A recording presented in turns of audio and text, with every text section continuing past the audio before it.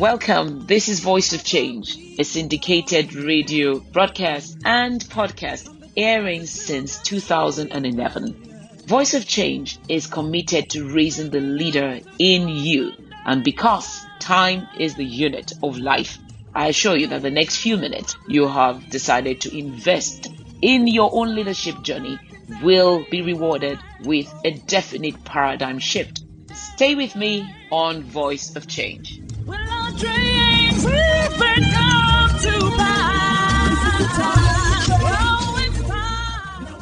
Sometimes the only way we know that there is a church or there is a mosque on our street is the horrendous traffic jam that is caused every Friday and every Sunday. What is the nexus between faith and governance, faith and leadership? How come it is that we seem to be such a religious people? I speak all over the world, and when I ask, what do you know Nigeria for? They say corruption, and I say, no, that's not my country. We are known for resourcefulness. Even if you think we're aggressive, maybe you're mistaking our hard work and diligence and ambition for aggression, because it might come across that way sometimes. How did we, this country with a mosque and a church on every street corner, become known all over the world as a corrupt nation? How come our faith does not translate to sound leadership? How come our faith does not translate to the correct value system? What is amiss? Don't go anywhere. Stay tuned to Voice of Change. We'll be right back after these messages. Voice of Change is sponsored by EB Consulting and Awesome Treasures Foundation partners. Subscribe to Voice of Change podcast today and don't miss a single episode.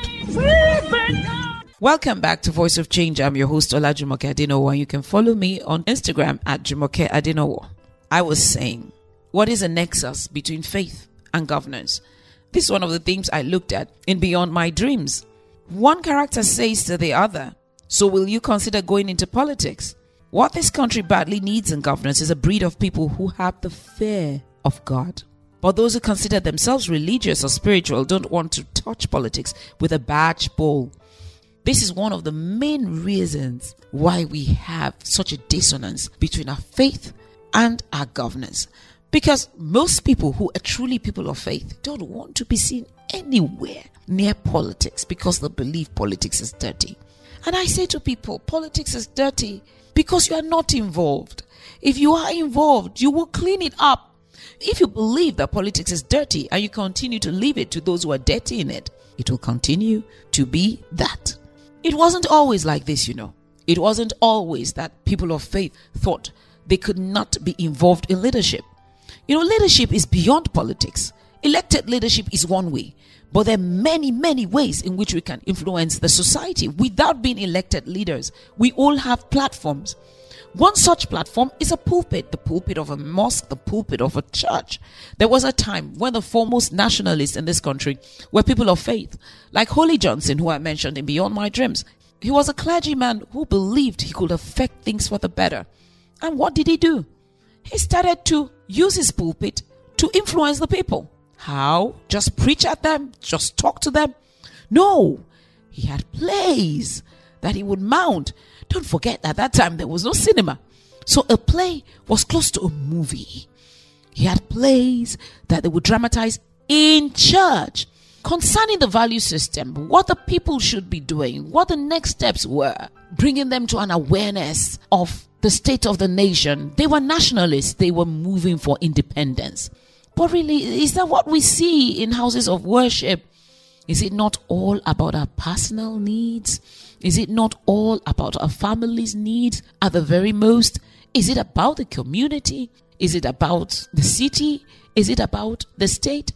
What is our faith for really? What is the point of getting your personal breakthrough if the country is going to cede? What is the point of getting your breakthrough of a car when you're going to drive it on pothole-filled roads? Did I just say pothole-filled? Well, you know, a pothole is a hole, but you get what I'm saying. What is the point of building your house where you need to barricade yourself indoors with burglar bars and you're afraid to turn into your own house at night? What I'm saying is, what is the point of partying on a sinking ship The time has come for us to understand that faith might be personal, but it's not private. Faith shouldn't just be about the individual. The faith should save the community. The faith should do something for the city. The faith should be concerned about governance. I say, and I mean it, that there are not enough people of faith, miracle workers in Nigeria to resurrect from the dead, if need be. The number of people who die just because the correct medicines are not in the hospital, or just because there's power failure when an operation is going on. We have people of faith dying from accidents before ambulances can get to them. We have people of faith dying from being attacked by armed robbers because things don't work.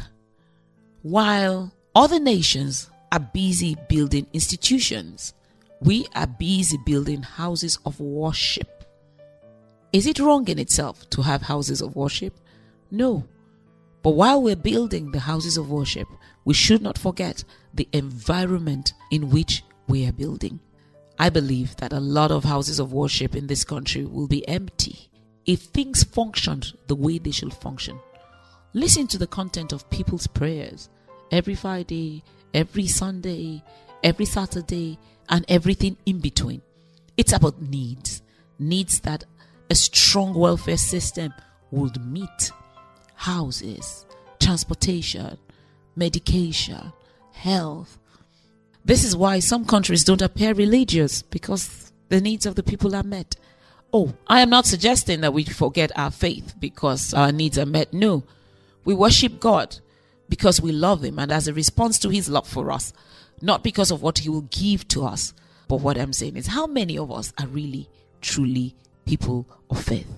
I believe that the messages we'll begin to hear from pulpits on Fridays, on Sundays, everything in between, is teaching our people the right value systems, not pointing them to one political party or the other, or one candidate or the other, but giving them the right tools to make the right decisions, teaching them what to look for in the real leaders as they present themselves for office.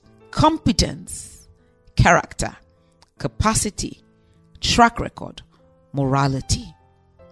These are the things, and maybe you have others to suggest, that we should be looking for. It is not about superimposing upon us some certain candidates. It is about giving us the right value system, young and old, to be able to take the right decision no matter which candidate presents themselves to us.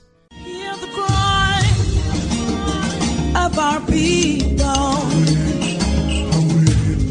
from the desert to the sea,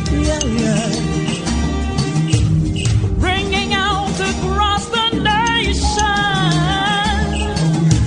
crossing the hills in the plain. This is the time for change. Now we're ready. We rise as one to the glorious dawn. This is the time for change. Are you ready? Your nation's now waiting for you. See the pain of our children. Sorrow darkens every heart. Oh, oh. Hear the wail of the elders. Will our dreams even come to pass? This is the time to change. Oh, it's time. Now we're ready. You and I. We rise as one to the glorious dawn. You and I. This is the time.